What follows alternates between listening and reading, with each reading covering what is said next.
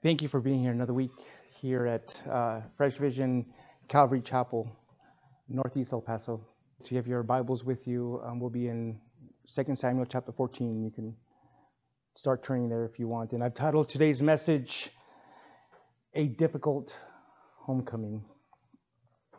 Now, if you were with us in last week as we covered chapter 13, or even if you weren't, or this is the first time you've joined us and you're just now watching, let me just quickly, briefly just share what we covered last year because it's part of this entire story.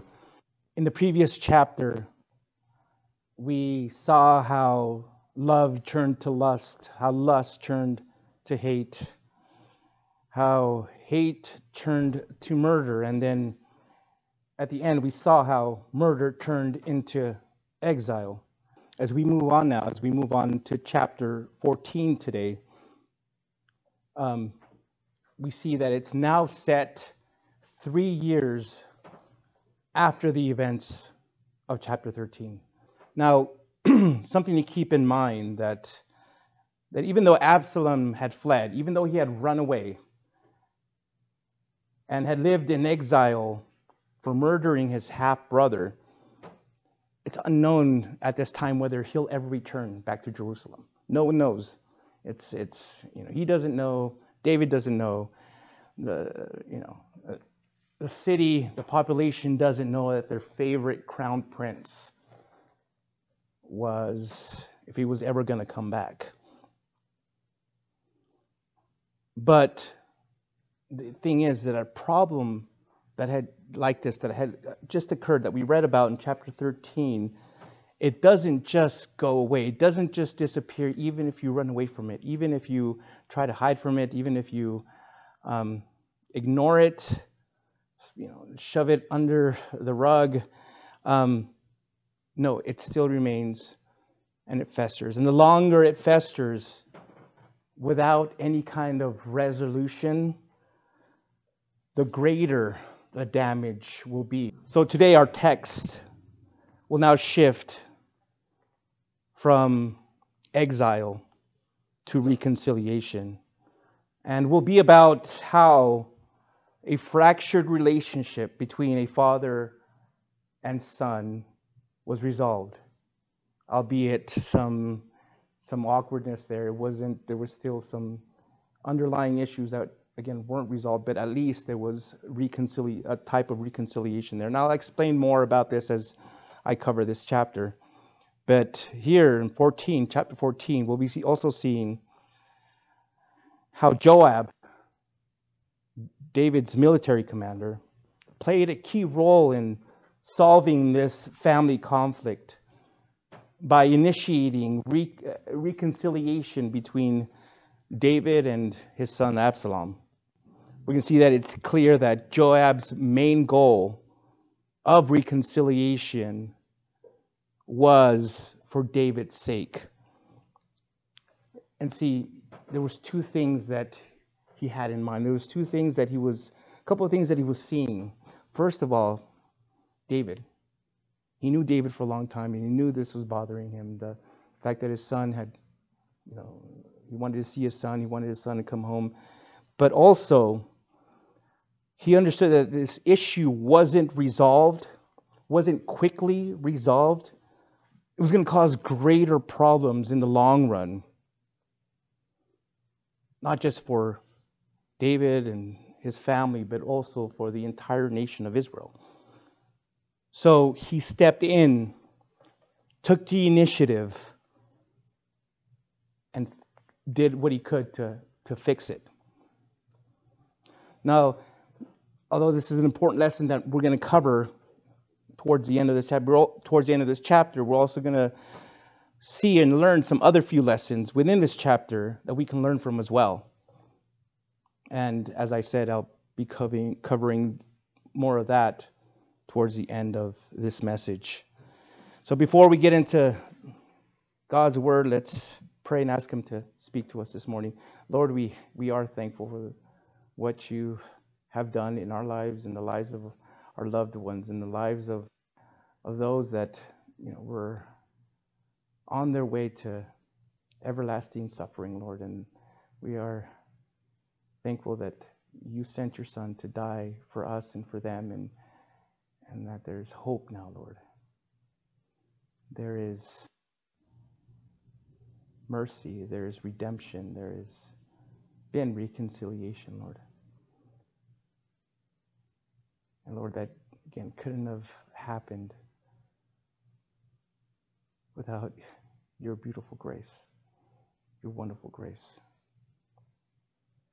So now as we continue in this time of worship, of sitting in your feet, sitting at your feet to listen, to hear your word, I pray that you will speak, that we will take your word and just hear it, meditate on it, concentrate on it, Lord, and not allow any distractions to get in the way.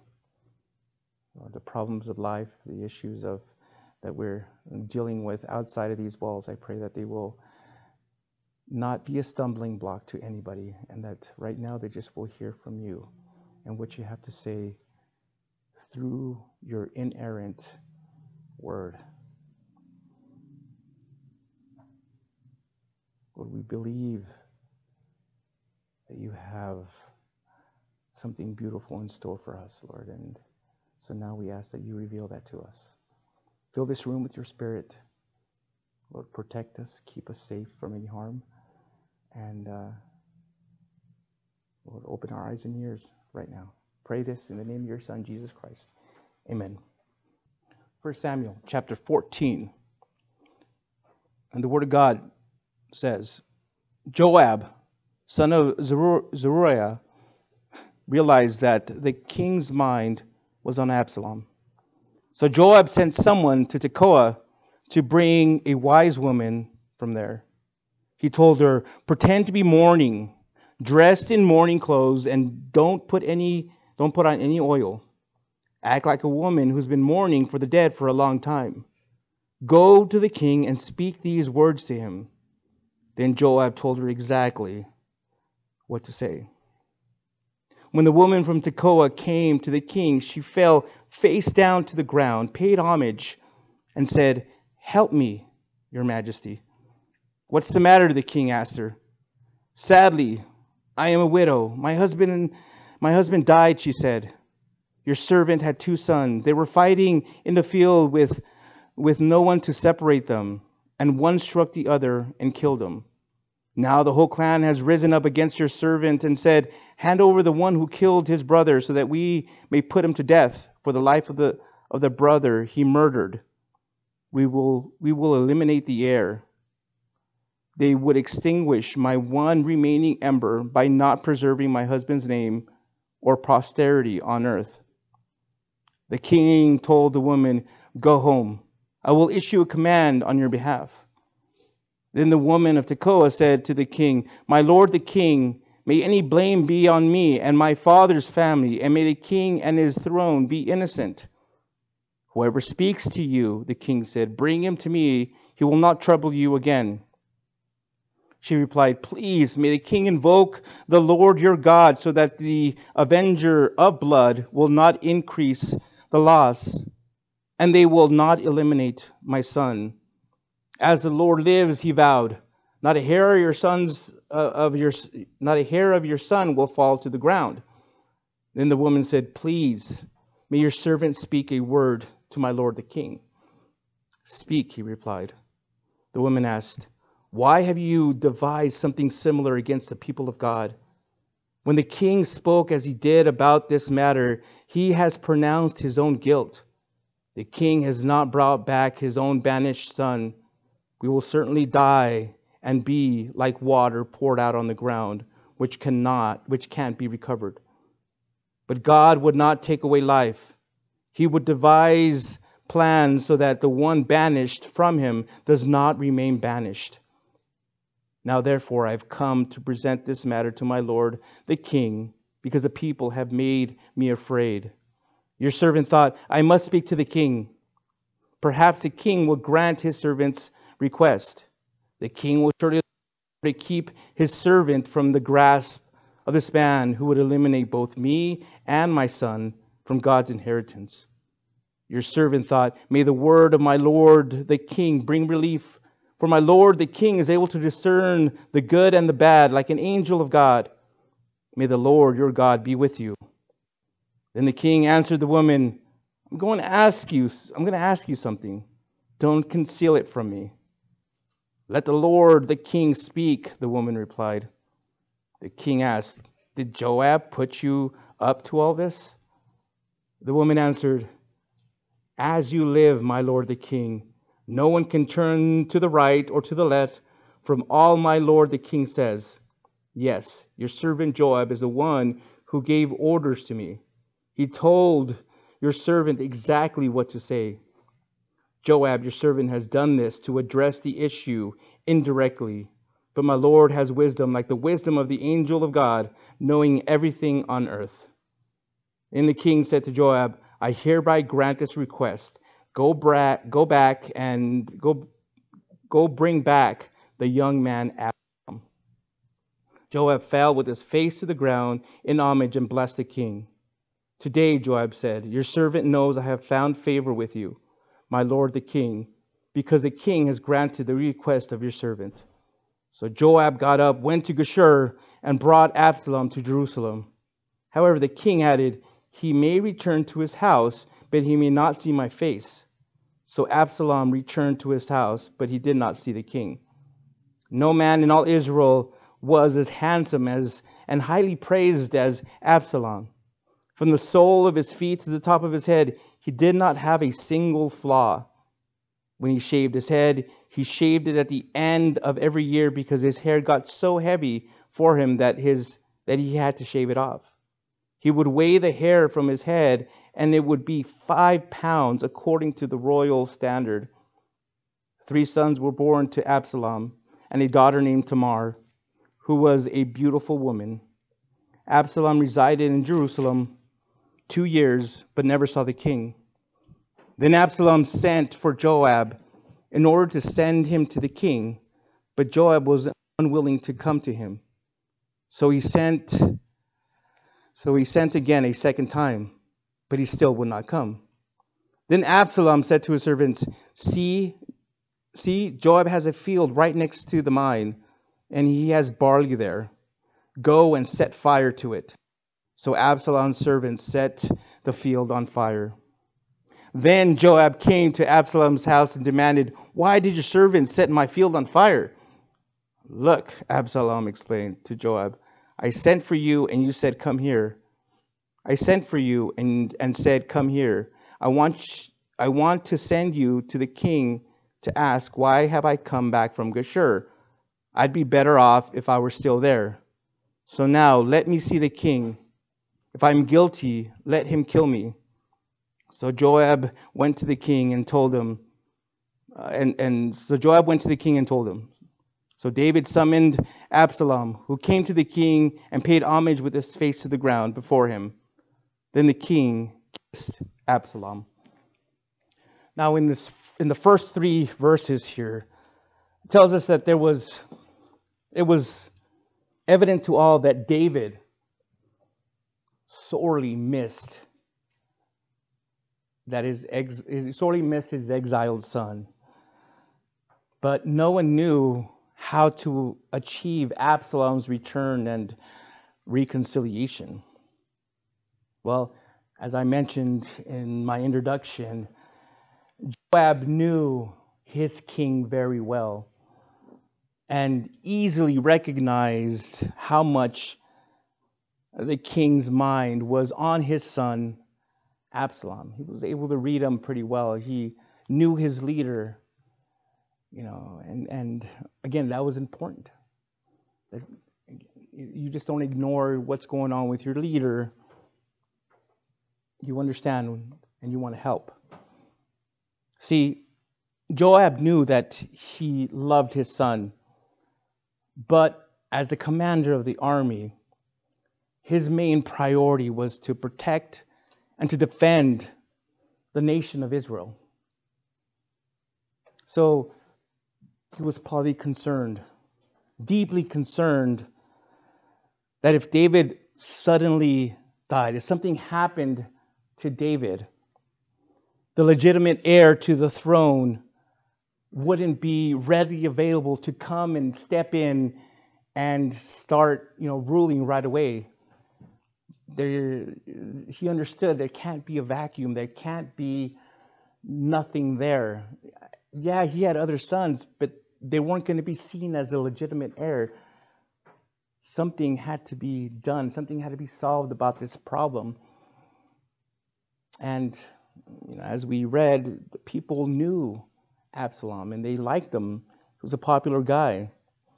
And if he wasn't around, if he wasn't there to step in, it would just be chaos, disorder.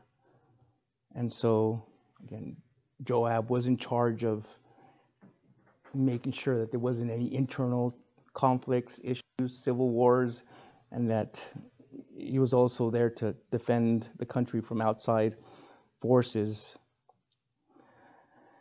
But as the heir, Absalom couldn't come home unless David gave permission. And the king wouldn't give permission until he believed it was the right thing to do. He was confused. He wasn't sure. He was off balance. His mind was just like, what do I do? What do I do? I want to do the right thing, but I can't. And even if I did, and I love my son, he just was a mess. See, as king, David knew that his son was guilty of plotting and murdering his brother. Today's terms, that would be known as first-degree murder. But as a father, he couldn't order the death penalty on his own son. Well, finally, Joab, the tactician, always, knowing how to maneuver things and maneuver things, convinced or even possibly commanded a wise woman from Tekoa to disguise herself as a mourner and to go to the king. She was to tell him a story that he had made up, and then told her exactly what to say to him afterwards. So after having gained access to the king, the woman related to him that she had 2 sons, one of whom had murdered the other. This meant that the surviving son was liable to blood vengeance at the hands of the relatives. Well, since she was a widow, this meant that it would be the end of her only source of support. She was a widow. She didn't have her husband to support her. One son was dead, and if they killed the other, she would be broke, possibly homeless. She wouldn't have anything at all. Her family would now take everything that had belonged to her husband. Nothing would be hers anymore. Now, that's what she meant when she said they would extinguish my one remaining ember. Perhaps even more important, she would have no heir to carry on the name and memory of her dead husband. Now, obviously, upon hearing this story and touched by it, David told the woman to return home in peace, and he would issue an order that would resolve the matter. But unconvinced that she had made her point, she pressed the case even further. In the event of any miscarriage of justice, she said, she and her family would bear the responsibility. That is, if the circumstances really did require vengeance, as outlined in Numbers chapter 35, verses 9 through 21. She wanted the king to know that he wouldn't legally or morally, he wouldn't be morally or legally culpable if he didn't stop it from being carried out. Patiently, David heard her out, and again assured her that if anyone tried to prosecute the case, they would have to answer to the king. But nevertheless, she relentlessly continued until she was given a formal oath. As the Lord lives, David said, not a hair of your son will fall to the ground. You see, now at this point, taking an oath in the Lord's name was binding, and it couldn't be ignored, especially if it came from the king. Well, satisfied at last, verses 12 to 14 then inform us that the woman boldly accosted the king with the meaning of her parable. In granting amnesty to an unknown murderer, it was now incumbent on him that he do the same for his own son Absalom. See, there are circumstances, she said, under which the death penalty need not be applied, particularly where premeditation was not involved. And again, you can see that in Numbers chapter 35, verse 15. Now, even though that really wasn't relevant here, as Absalom had plotted Amnon's death long in advance. This was, again, irrelevant because of that, but there was still a principle of mercy here. She put it like this: but God would not take away a life. He would not devise plans so that the one banished from him does not remain banished. Now, listen and read that verse again carefully, because there's something, again, beautiful there. See, in other words, God absolutely punishes sin. There's no doubt about it. But he also seeks for ways to reconcile sinners to himself. This here, ladies and gentlemen, is one of the best examples of the gospel in the Old Testament. See, even then, God had devised a way to bring the banished people back to him, that they might not be banished from him. The way, even today now, at this very moment, that is absolutely possible. And that way is through the person and work of Jesus.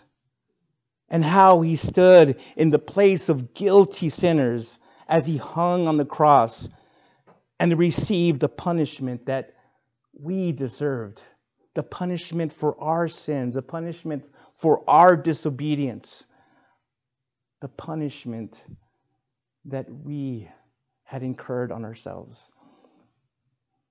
It says in 2 Corinthians chapter 5, verse 21, that God made the one who did not know sin to be sin for us, so that in him we might become the righteousness of God. Friends, church, ladies and gentlemen, no matter how bad you think you've blown it, no matter how big of a sin you think you have committed, know this, believe this, and don't let anyone or anything take this truth away from you. God will forgive you and will accept you as a son and daughter. All you have to do is just come to his son and ask for forgiveness. And he is a God of mercy. He is a God of compassion. And Jesus knows. He understands you. He gets it. He lived as a human. He lived like us. He knew the pain. He knew the temptations. He knew the difficulties. Yes, he gets you. So don't let anyone tell you that your sin is too big to be forgiven. It's a lie from the devil.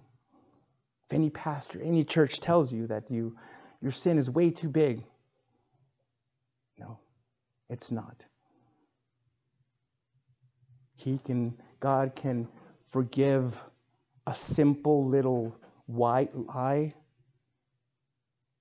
as much as He can forgive murder.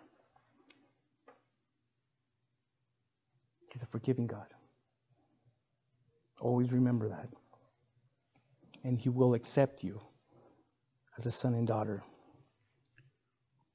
Well, the woman then returned actually to her fake storyline and began now to flatter David by calling him an angel of God and being able to discern between the good and the bad.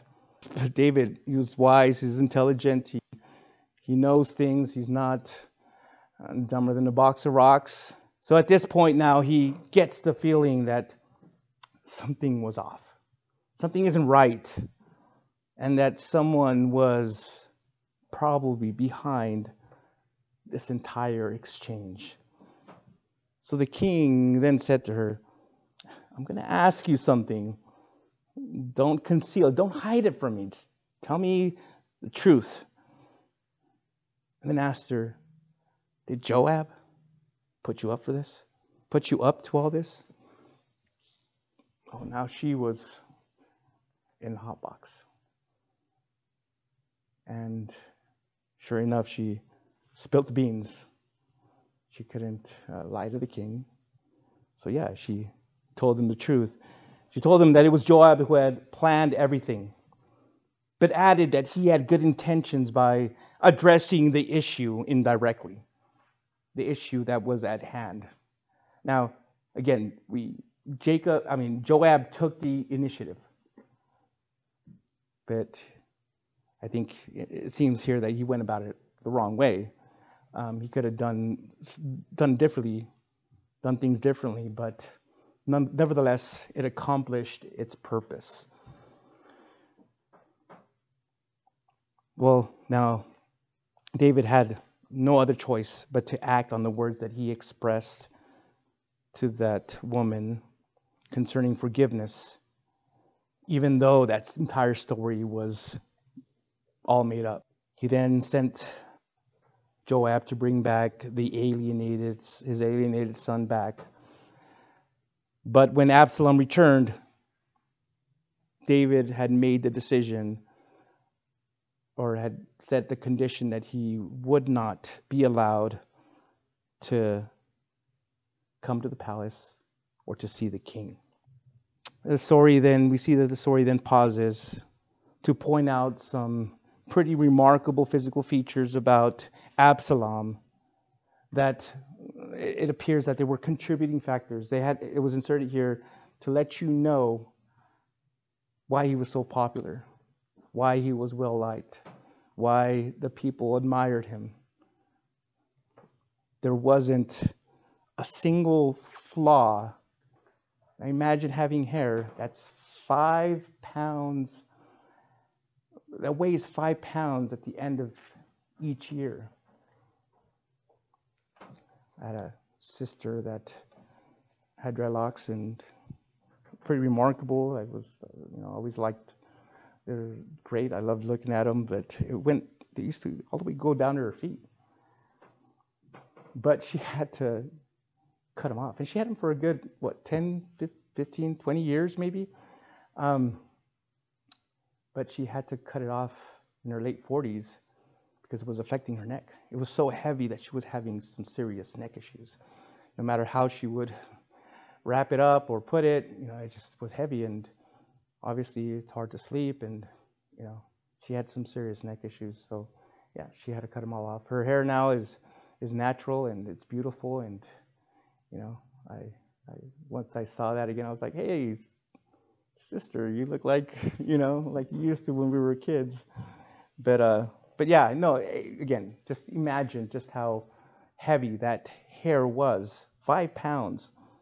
Also, verse 27 testifies of how much he loved and cared for his sister, who had been violated by the man that he murdered, and who was the reason for this entire predicament that he was in. It says there that he had a daughter named Tamar, who was a beautiful woman. So, this chapter then ends by saying that after 2 more years of estrangement, of not seeing his father, Absalom twice sought Joab's aid about bringing a final solution, a resolution to their differences. But in those 2 times, Joab just pretty much ignored him. He rebuffed him each time. And so Absalom had to resort to some dramatic action in order to get his attention. He set Joab's barley field on fire, which did get the general's attention. Now, it's hard to think here. It's hard to think of a greater contrast than that between Absalom and the prodigal son of Jesus' parable. In that story of the prodigal son, that son came back humble and repentant. But what do we see with Absalom? He came back burning Joab's fields. Spurgeon also made this observation. He said, at the same time, sometimes God gets our attention by setting our barley field on fire. He, knowing that we will not come by any other means, sendeth a serious trial. He sets our barley field on fire, which he has a right to do, seeing our barley fields are far more his than ours. Joab then intervened with the king and at last made it possible for Absalom to be reunited with his father. During that reunion, though, we're told that it ends with the king kissed Absalom. There is no attempt to bridge the gulf between father and son. Each of them sees the guilt of the other and is cold and it's unforgiving. But at least a small step had been taken towards reconciliation when Absalom came to the king and paid homage with his face to the ground before him. He gave him the respect that he deserved. The question is, will he in the future remain loyal to the king? The king has kissed his long-lost son, but not a single word was said. What does that tell us? Well, again, in comparing this story with the story of the prodigal son, the son came back crying and asking for forgiveness, even saying, I'll work as a servant.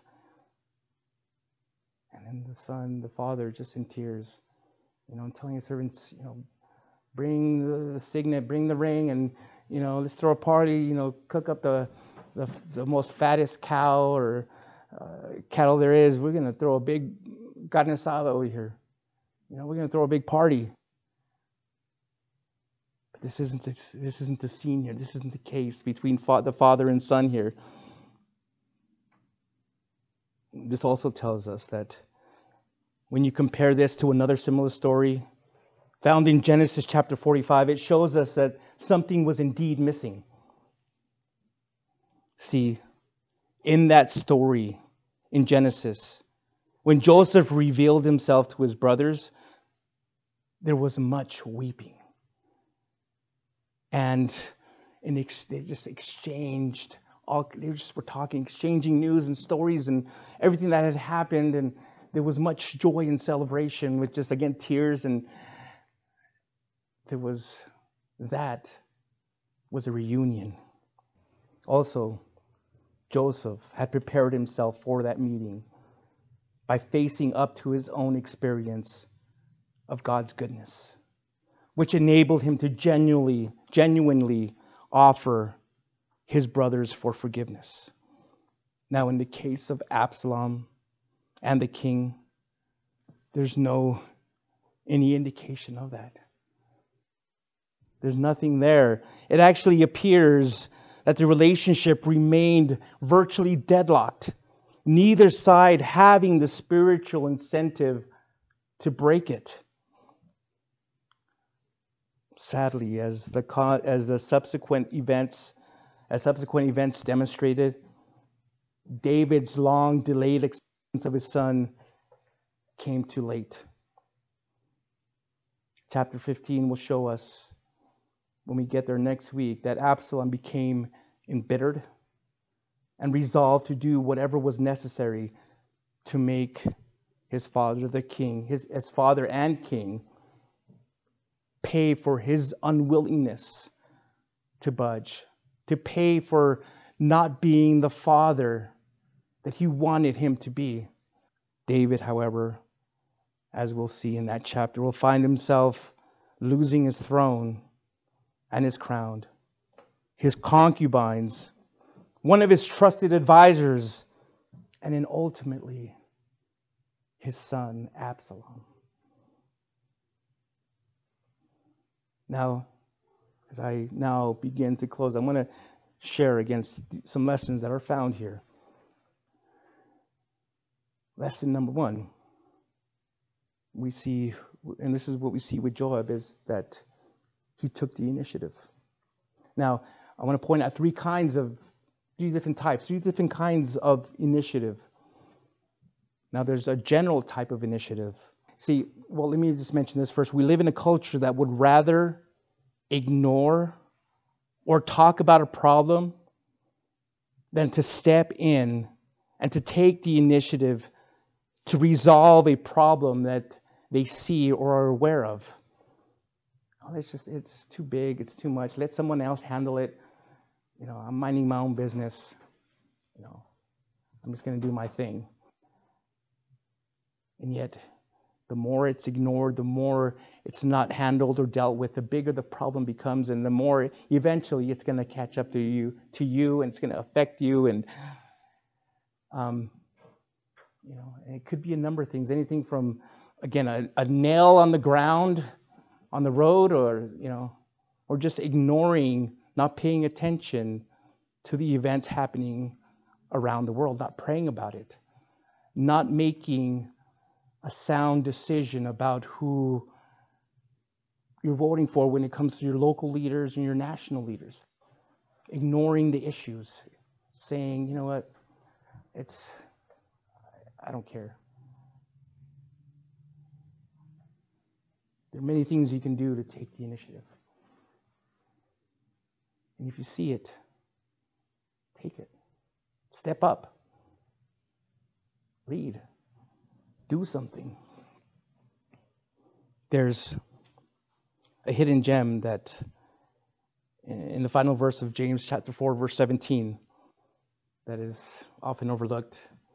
It's not paid attention too much. But there it says, it is a sin to know the good and yet not do it.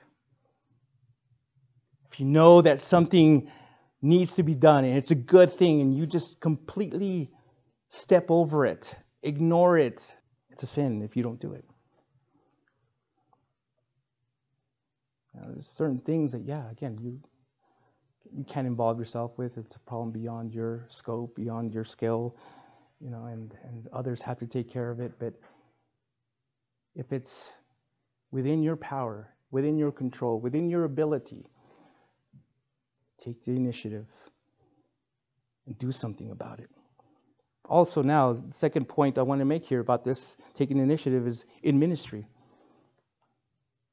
You see, in every church, there's going to be a need, no matter how big or how small. Now, specifically, many of you know, our church, whether you know it or not, whether you see it or not, there are a lot of needs.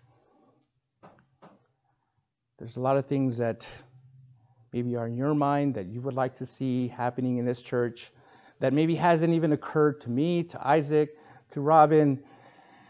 It just hasn't, hasn't occurred to us, but you see something that needs to be taken care of, or that could happen, or that, well, let us know. Tell us. And maybe we'll help you to initiate it, to get it done. But again, that's going to take some initiative from you to step up and not be afraid. Ladies and gentlemen, this is your church. This is our church.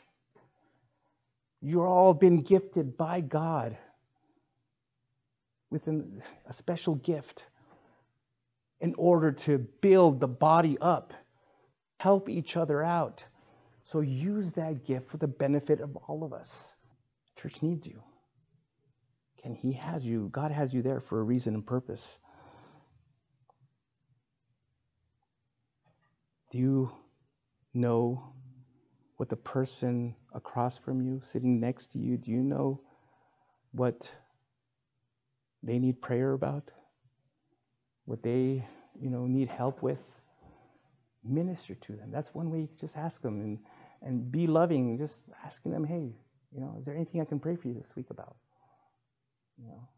And those that are being asked, if you're being asked that, don't be shy, don't be embarrassed, don't be freely let someone know about some maybe struggle that you're dealing with. They may understand you and get you. So share it so they can pray for you. These are your brothers and sisters. The Apostle Peter in 1 Peter chapter 4, verse 10 said this: just as each one of you has received a gift, use it to serve others as good stewards of the varied grace of God. And I already touched on a lot of what that means. Now, the third part of this is taking the initiative in someone else's life. Now, don't get me wrong. I'm not saying to get involved in someone's life and step in and control or, take over their lives and tell them what to do and how to live it. No, I'm not talking about that. See, we live in a culture today where people would rather pick up their phones and press record and to put their phones down and help that person that is suffering, that is in need. I've seen videos on YouTube of police officers fighting with criminals out in the street, and no one is helping, no one is attempting to help that police officer out. And he's struggling and fighting and struggling, and everyone's just recording. People are passing by and walking by. And it just blows my mind away that this is happening and no one's doing anything about it. It makes me imagine if I was drowning in the middle of Elephant Butte, if anyone would help me, or whether they just be recording the event just to go viral, just to be, have that 1 million likes and views on YouTube. That is more, beneficial to them than to help somebody out. It's sad. It's sad, the kind of state of affair or the mindset that people have nowadays. And again, it's because of selfishness, because of pride, because of, what's in it for me. Very sad, but there are ways you can help others. You can lend a helping hand without necessarily getting fully involved in their lives and seeming like you're now being an overbearing father or mother or just a person in their lives.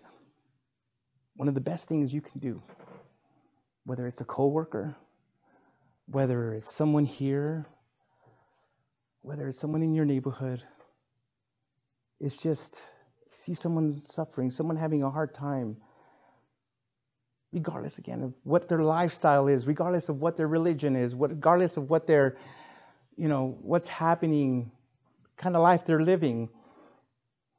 It's just to listen. Say, hey, what's going on? Want to talk about it? Just listen. A lot of times all they want you to do is just to hear them out. And whether it's requested or not, this is important here. See if you offer that advice. Can I help you? Yeah, no, they may say, no, thanks, I'm good. But at least you're offering it.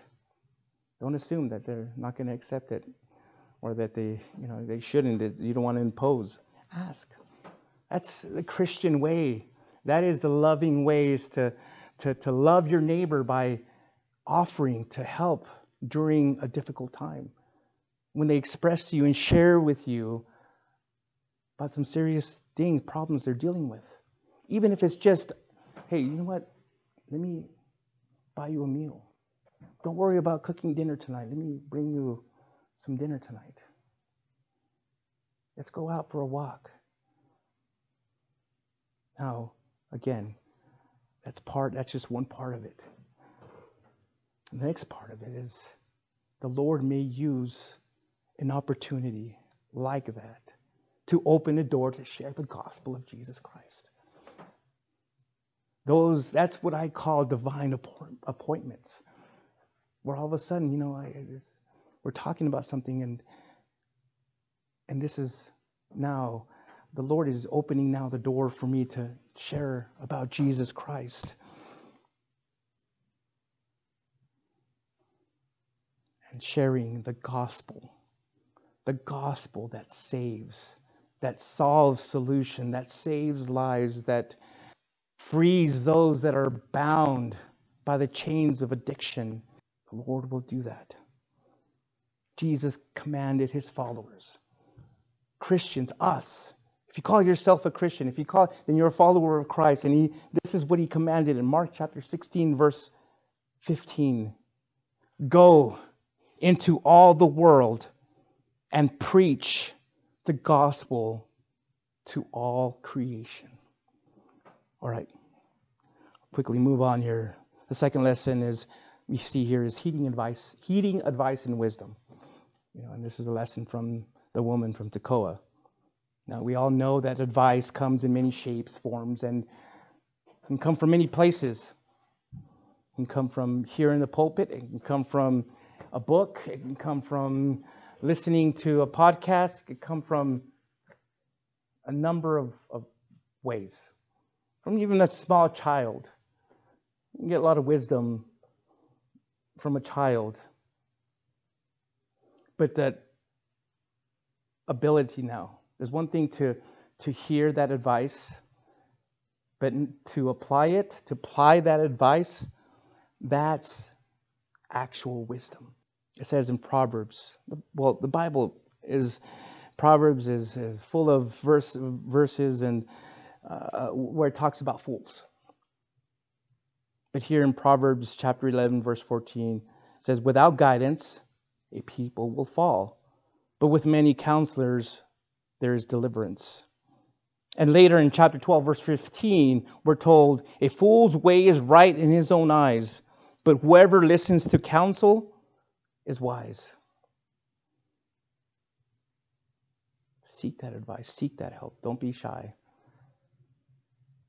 Don't be embarrassed to seek it. And when you get it, whether you like what's being told, apply it. It may hurt. It may sting. It may not be easy to hear or do, but you'll see how much wisdom there is and how much wisdom you have by applying it. And then how you'll be able to now share that experience with others who maybe now experienced something similar. All right, lesson 3, and here's where I begin to close here, the importance of forgiveness and reconciliation. If you look carefully again at the last sentence of verse 33, you will see that David's kiss was the official sign of reconciliation and restoration. You're good. I'm good. Welcome back. But the thing is that it was given reluctantly. I'm not really sure that I really want to do this after all that you did, after murdering your half-brother. The fact that David, his father, didn't give it to him instantly, didn't give him instant and wholehearted forgiveness, really messed Absalom up inside. If you look back, when David sinned, that wasn't the kind of forgiveness God gave him. God didn't say, well, I forgive you, but we're not going to have fellowship anymore. I won't restore you to the joy of your salvation. He didn't say that. He didn't say that at all to David. See, when God forgives, He forgives completely. We're told in Ephesians chapter 4, verse 32, be kind and compassionate to one another, forgiving one another, just as God also forgave you in Christ.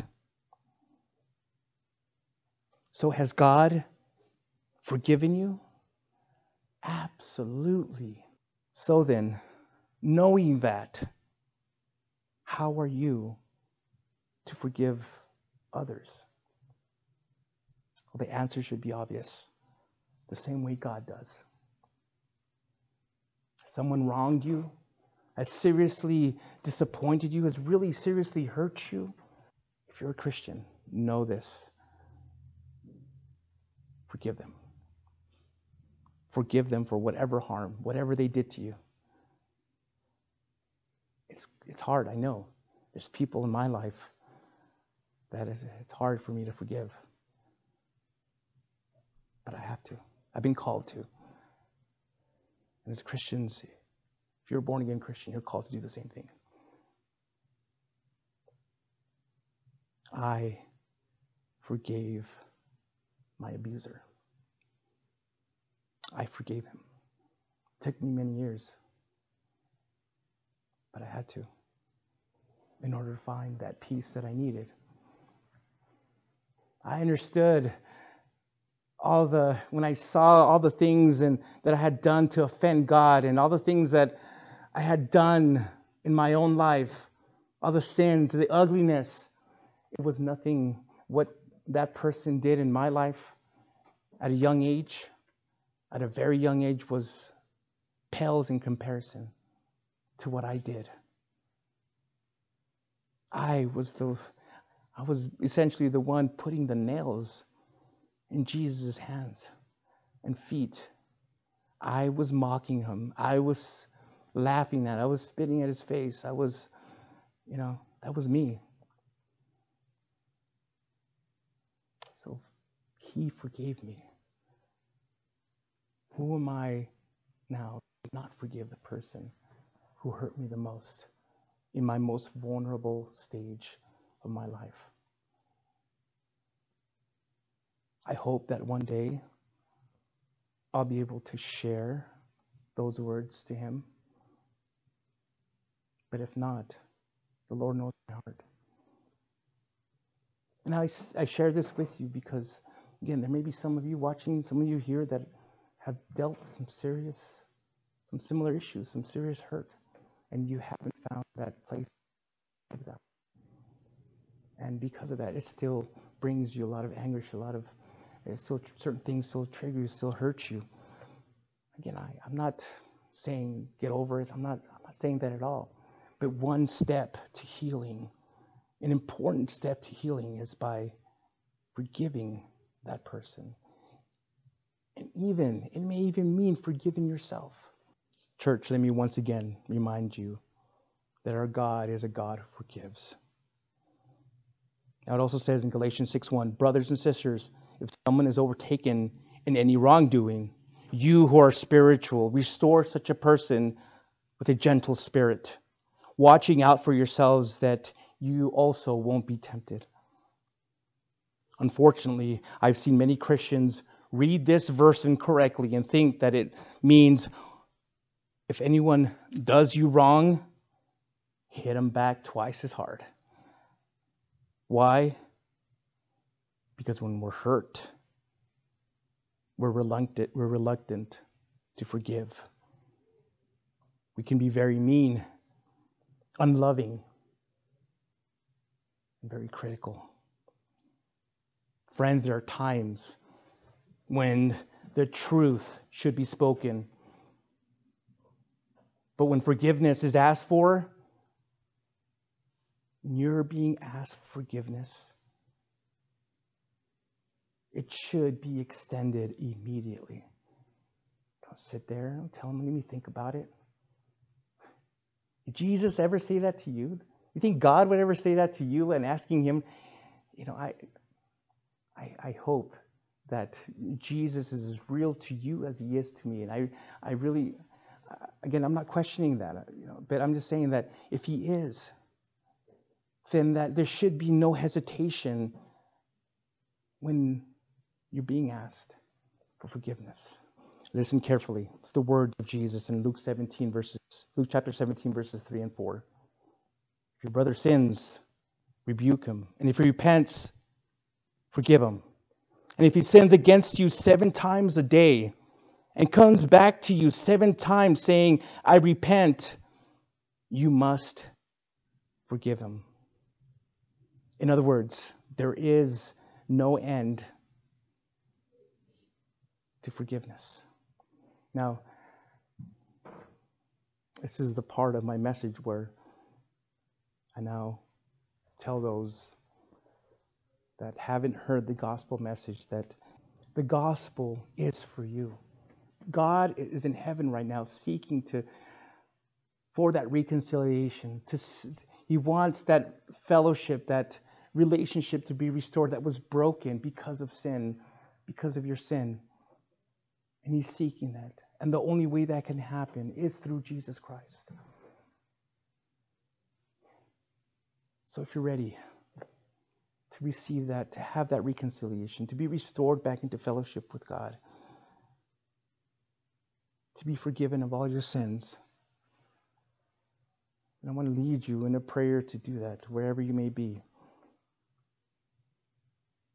So if that's you, I want you to close your eyes and bow your head, and with all sincerity, with a pure heart, pray this. Lord Jesus, I know that I'm a sinner, and I ask for your forgiveness. I believe you died for my sins and rose from the dead. I now turn from my sins and confess you as my personal Lord and Savior. Thank you for saving me. Now fill me with the Holy Spirit so that he may help guide me in my new born-again life. In your name, amen. If you sincerely prayed that, you're now a child of God. You're now a son and daughter of God. There's no doubt about it. So we want to help lead you in your next steps of your Christian walk. And so give us a call. Let us know you prayed that. You want to hear your story. But, again, know this. God has so much more in store for you. It's not going to be an easy walk. But he's going to be with you the entire way. Thank you for watching. Have a great day. Be blessed. We love you.